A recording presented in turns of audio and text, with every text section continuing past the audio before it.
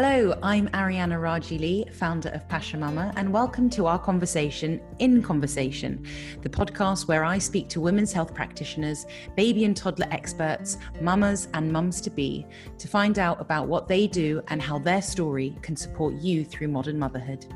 Let's get started, shall we? Hi guys, thanks for tuning in to another episode. I hope you are doing well.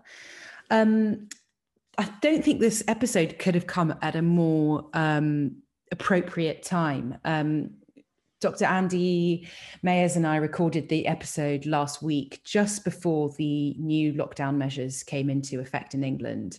And if you're listening to this on the date of release, which is Thursday, the 12th of November, it's Pasha Mama Wellness Week, which is a week of free virtual events centered around well-being for everyone, really, but mainly for new and expecting parents. And each day of the week focuses on a different theme of wellness. And today, Thursday the 12th, is all around mental health and the mind. So it's really topical and really timely.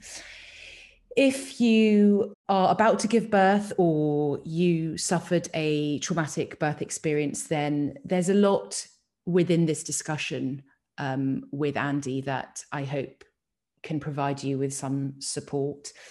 We talk about the difference between maternal postnatal depression and depression in general. We also talk about paternal or partner postnatal depression and how birth traumas can affect the mother as well as the family as a whole, and what support there is for all family members. The conversation is quite eye-opening. I also find it quite sad that as a society, we are not better equipped to support people's mental health during the perinatal period. But I'm also incredibly grateful for the communities and individuals like Andy who are doing the work to move the needle and make mental health support a priority. I've put links to the different support groups that Andy mentioned in the show notes. Now, if you're listening to this before 1 p.m. on Thursday, the 12th of November, we are hosting a mental health panel on Zoom as part of Pasha Mama Wellness Week. It's a free panel to attend. We are asking, though, if you're able to, that you pay what you can, and all proceeds from the week, from all of our sessions and events, will go to Black Mothers Matter UK. The panel this afternoon at 1 will be talking about all things perinatal mental health, the pandemic, and the support that you can find, with an opportunity to ask questions to our panelists of postnatal depression counsellors, trainers, survivors of both maternal and paternal postnatal depression. So if you're able to, please do join us this afternoon, where we are hoping to start to break the taboos around perinatal mental health, start the conversation for people to know that they are not alone. And speaking of opening the conversation, I hope that you get a lot of insight and knowledge and the support that you need from this conversation with Dr. Andy Mayers. Sit back and have a listen. Hi, Andy, how are you? I'm very well, thank you. How are you? Good. Yeah, I'm okay, thanks. I'm really grateful that we have the time to talk about this today. I think that particularly as we're sort of headed into the wave of tighter lockdown restrictions, particularly in England, the pandemic has really sort of shone a light on mental health issues, or at least the impacts of lockdown definitely has. So I'm really grateful that we can talk about this. I wanted to get straight into the discussion to really understand the difference between maternal postnatal depression and depression in general. Could you explain what the difference is between those two things, please? It is such a good question, and it's one that I'm glad people do ask me, because I think it's important. In terms of the actual diagnosis, of course, I mean, if you looked at postnatal depression, all the diagnostic criteria they use there is exactly the same. So you could argue then, of course, that, well, why is it any different? Well, it's different for a number of reasons between a mother who's diagnosed with these and let's say another female, similar age, who isn't a mother. And for me, the several points here are that, first of all, one of the key things we see in depression in most people is guilt. But for a mum, that guilt goes through the roof. And that's really important because, there's this perception of being a good enough mum, about the societal image of motherhood and all these sorts of things. So when a mum then starts developing these symptoms, and she's already feeling pretty wretched about herself in any case, now she'll feel even guiltier because she's feeling in a way that a mother shouldn't feel right now, and that will put her guilt through the roof, and this good enough mum thing will make it even worse for her. And also because it's then going to have a potential impact on the interaction she's likely to have with her infant. Now, of course, this is also true for anyone else who would be interacting with that infant, including her partner. But for the mother, that guilt would be increased still further. Now I can't even interact with my child. Another factor here is the breastfeeding thing. Now, there's two things here with breastfeeding. First of all, we can't ignore the whole thing about medication, both in pregnancy and in breastfeeding. So whereas an obvious option could potentially be for a non-mother to be prescribed an antidepressant or an antipsychotic or any other medication for that matter, it's not as simple as that with a woman who's pregnant or a woman who's breastfeeding. Now, most of the medications are probably safe, but that's a decision for a medical professional to make. All the same, a mother might not feel that way. And of course, that could potentially have an implication on the breastfeeding because we don't know exactly whether the drug is transmitted through the milk. But then there's the breastfeeding itself as well, because this whole thing, particularly for a first-time mum, when breastfeeding becomes an issue for her, then it can become even more difficult. Now, it's often thought that it's the pressure to breastfeed that causes the problem. It isn't actually. It's the way mums who really want to breastfeed, who cannot now breastfeed for whatever reason. They're either told that they cannot breastfeed now, maybe because they're ill or they're taking medication, or they simply can't because their illness is preventing it, or the medication is preventing it, or a combination of all of those things. Now, all of a sudden, she really, really wanted to breastfeed, and now she can't because of the depression. Their guilt goes through the roof still further. Not only, she might say to herself, not only am I a rubbish mum because I'm feeling this way, I'm a rubbish mum because I can't interact with my child, and now I can't even breastfeed, the simplest thing for a mum to do.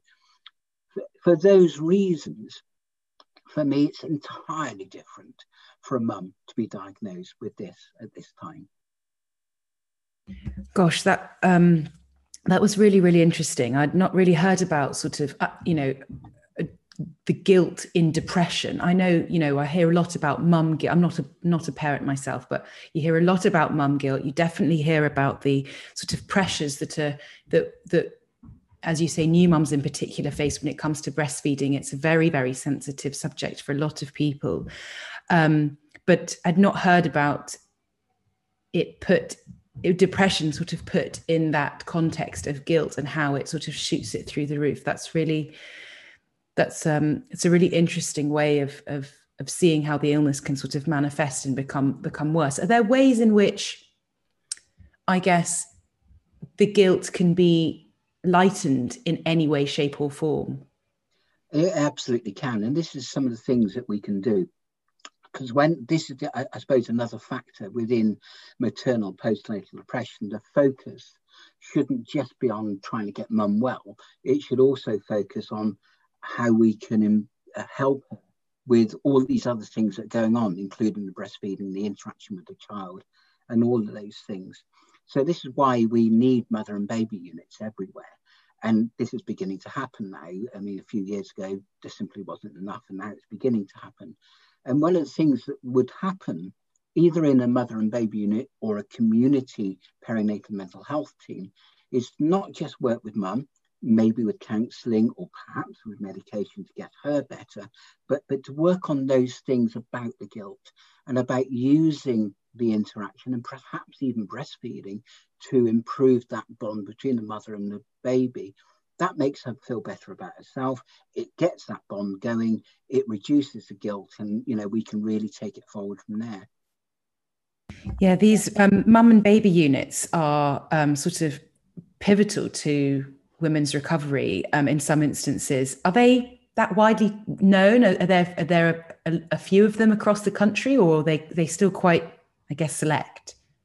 Well, if we're looking at England, then the picture is a lot better than it was, say, 5 years ago. So through the work that we've done, many of us, through the likes of Maternal Mental Health Alliance and members of that alliance, like the Perinatal Mental Health Partnership that I'm part of, what we did, we campaigned to say we need more. So if we go back, say, 5, 6 years ago, only 1/4 of England had either a mother and baby unit or a perinatal mental health community team. And that simply wasn't good enough. So if a mum became unwell in, let's say, Reading, and she could only be sent to a mother and baby unit in Manchester for that, for the sake of argument, then she's taken many, many miles away from home, from the rest of her family, particularly her partner. And this really doesn't help. So now, following the campaigning that we did, with all the evidence that we provided, there is the anticipation that certainly very, very soon, within this year, every locality in England will have at least one of those things. Now, the picture in Scotland, Northern Ireland, Wales is very different, and we need to work on that. But in England, it's looking a lot better. Okay, well, that's good, and we're so grateful for all the work that you're doing.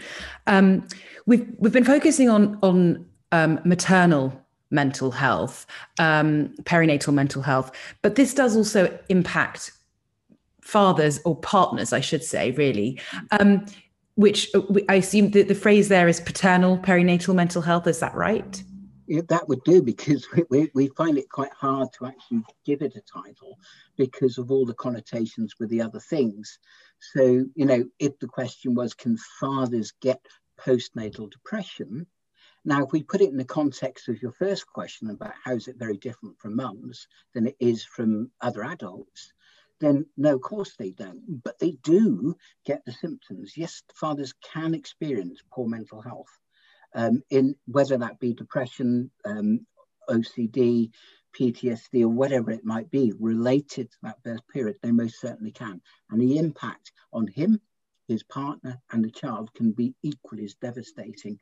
And that's why we need to look at the entire picture of the whole family approach of supporting both. If we support the father, we support the mum. If we support the mum, we support the father. If we support both of them, the child is going to benefit. And it is equally true that we need to look at same-sex partners or any other partnership here. Because I would assume that was kind of my follow-up question in terms of same-sex couples. The partner could still also have mental health issues based on that whole, as you say, the whole journey of that whole family set up in terms of how it impacts mum, partner, and child. Is that right? It's exactly that. Now, the father's work that we've been doing is the kind of area that's been gathering momentum. We need to work on those other areas. We recognise that, and we promise those people who this affects. This is work in progress. But think about the fathers for the moment, and it would apply to others. For the fathers, we were looking at 3 areas particularly.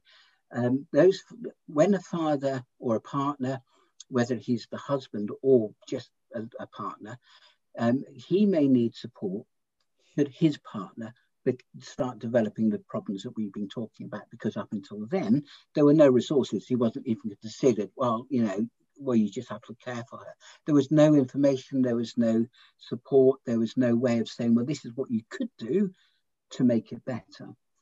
Equally, and this could then, of course, have an impact on his own mental health, caring for his partner should she have that problem, and the way in which he looks after her. But he could also develop mental health problems independently of that. And we need to make sure that he gets picked up, and any issues that are related to his mental health are picked up. Now, one of the arguments about fathers not being able to get postnatal depression is that surely it's all hormonal. So how can fathers get these hormones? Well, when we're talking about postnatal depression, it's not hormonal for women either. There's only a very small element that's hormonal. Most of the factors are either psychological or environmental, such as support, income, all these other things that are going on in their lives, like loss of independence, change of identity. And for the fathers, it can be equally true. So, for all those reasons, he can also develop problems. Now, a crucial thing here also, and it applies to all partners, is those situations where there is either a traumatic birth or a birth that's even perceived to be a traumatic birth for either of those partners. Now, until relatively recently, the mums weren't getting as much support as we would have liked. Certainly for their mental health, and often mums were being misdiagnosed with postnatal depression following a traumatic birth when it should have been post-traumatic stress disorder. Equally, that father, that partner, is in that birthing room when these problems develop. And he's often removed from the room because there is a potential emergency, and he's not given any information, support, or any guidance about what's going to happen to her, to the family, potentially to him, for their health and their mental health. And that's wrong, because we know that simply even encountering or witnessing a trauma is going to have a dramatic effect. But he's not even given the support to know how to support her if she's going to have a psychological bad effect because of the trauma. So we need to do more support there, and we've been doing some work. But it's equally true that if a same-sex partner was in that birthing room where one of those partners was the birth mother, and the other part, it could be her wife, it could be whoever who is witnessing this go on, it's the person she loves who's potentially dying or being serious trouble in front of her. So we need to make sure we get that support right across the board so the entire family is supported. Yeah, gosh, that's really, I mean, as you say, it's a work in progress, but thank God the work is being done. I'm glad that you brought up birth trauma. I actually wanted to kind of delve into this a little bit. Is there a formal definition of birth trauma? There almost certainly is when you look at the medical definition, where there's potential sort of threat to the mother's health or even life, but it's much beyond that. I think the definition that we've got at Make Birth Better is a far better one, and it's a sense of that any distress that's related to anything related to birthing, and this is right from not just the pregnancy, the birth and thereafter, but it goes right back to planning to have a baby too. So this could be couples who are going through IVF treatment and it's constantly failing. It could relate to miscarriage. It could relate to choices over termination. It could relate to stillbirth and all sorts of things. But it doesn't necessarily need to be the most dramatic end. It could be because of a change of birth plan. So let's say a mum wanted to have a home birth with a birthing pool. Things change and they're worried about her health or the health of the baby. And they say, oh no, sorry, you're going to have to come to hospital now. That could be deemed as being traumatic for that mum. Or she gets to the hospital and she was, because many, many mothers want that experience, painful as it is, still want that birth to be a vaginal birth. And then that opportunity is taken away from her because they have to then do an unplanned cesarean.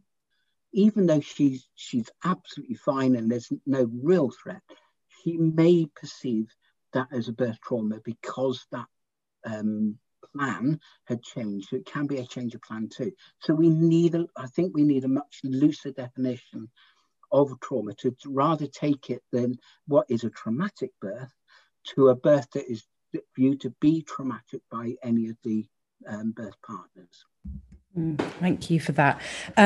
Is it fair to say that you're more likely to develop postnatal depression or mental health issues after the baby is born if you suffer from a traumatic birth? It is. And equally, if there were things going on during pregnancy as well, including antenatal anxiety and depression and all sorts of things like that. But a traumatic birth is going to have an impact, clearly, on the postnatal mental health. And we need to be careful about how we define that postnatally, because it could be potentially a trigger to, say, postnatal depression. Equally, we know that traumatic birth, particularly where it's then associated with a lack of sleep for many days, can also be the trigger to things like postpartum psychosis.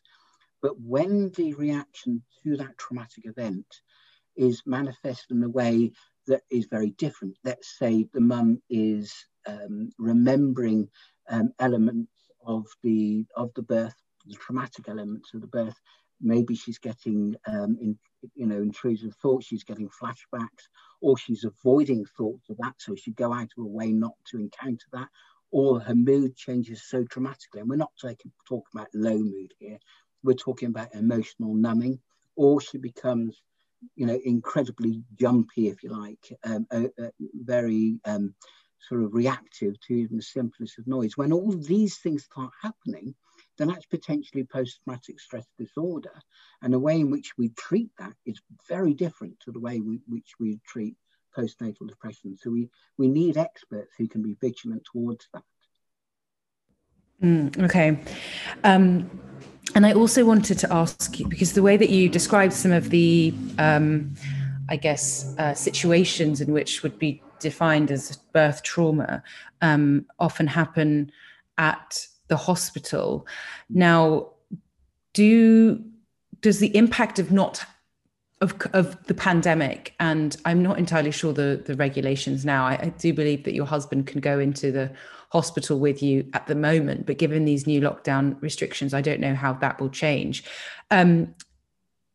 That must be incredibly difficult for both sides, for the one on hand, for the mother to be experiencing something on her own, and then almost having to, in some instances, make decisions for both the couple on her own without the support of her partner, and then her partner just being left essentially by the wayside, waiting to know what's happened. Have you seen a rise in birth trauma or mental health issues during this time because of the current situation with partners being either allowed in or out of the hospital at specific times?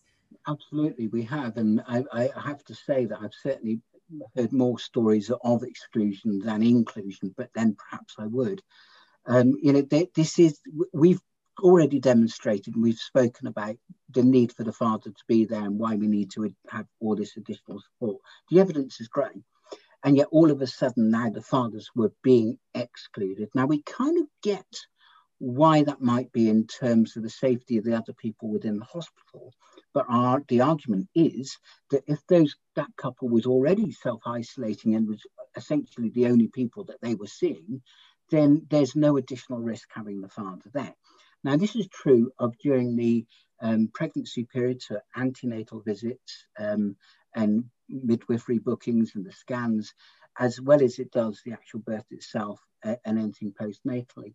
Now, we have heard of stories. So imagine a situation where ordinarily it's just taken that these days that the father goes along, perhaps particularly for the initial scan, and he can't be there for that. Now, even if we put mental health aside for the moment, not being part of that initial experience for that couple is taking away part of that wonderful opportunity for the father to be part of that. So that in itself is not good.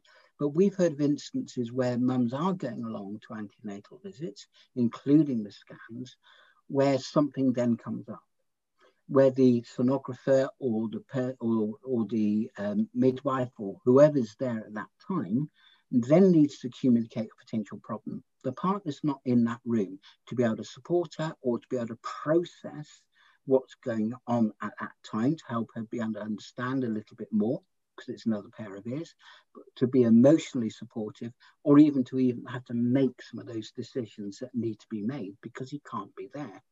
I'll give you an example, and I've asked the person involved here whether I had permission, and I do. Someone I know well had been undergoing, the pair of them, herself and her husband, had been going through IVF treatment for a number of years. And she eventually did, after many tries, become pregnant.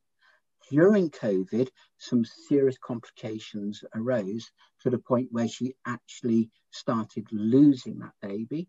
She had to be rushed to hospital for the termination. Her husband had to stay in the car park, wasn't allowed in. No support for her, distressing for him.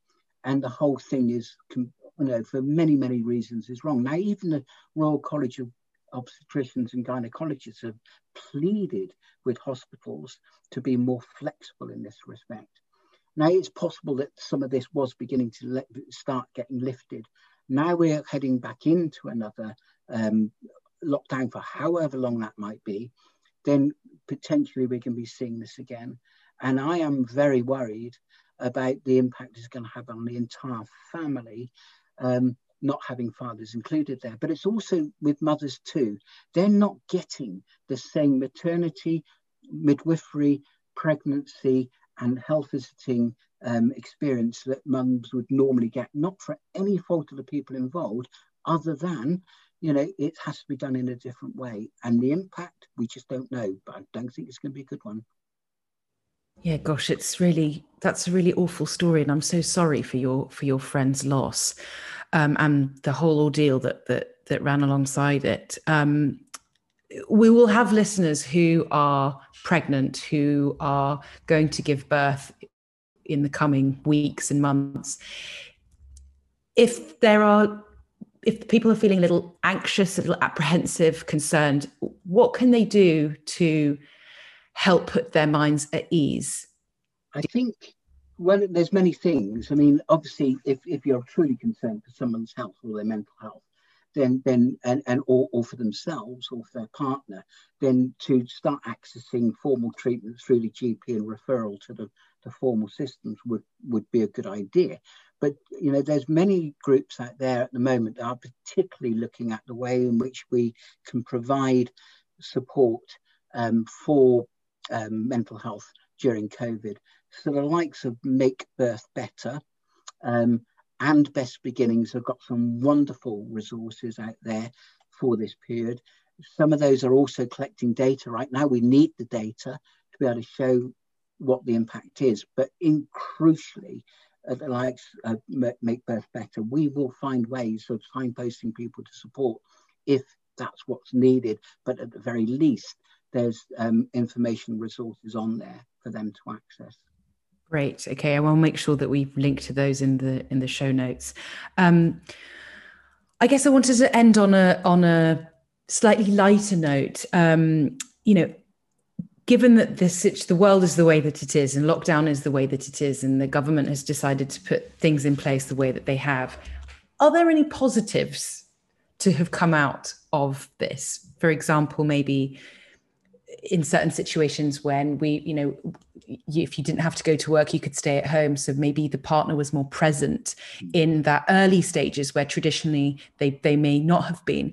Are there any good things to be coming out of all of this?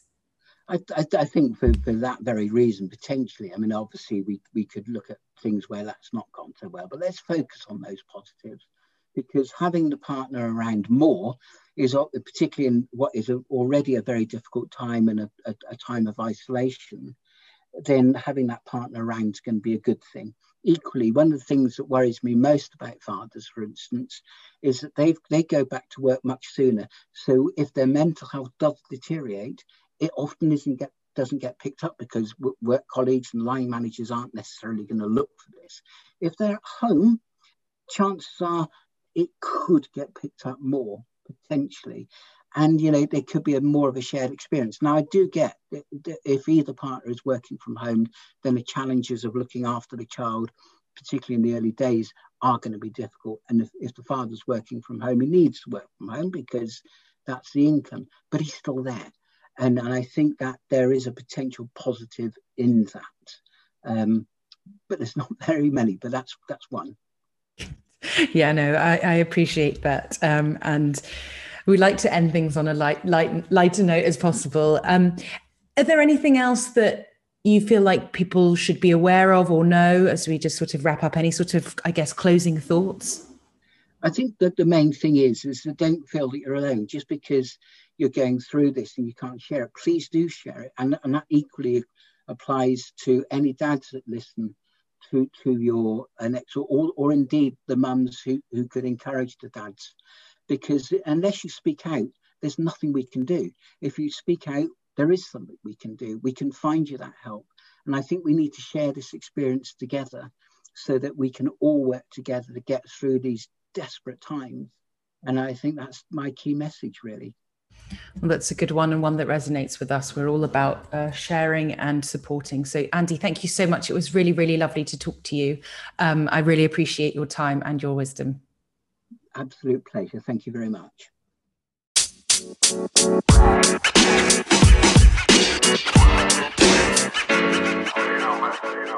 know, man.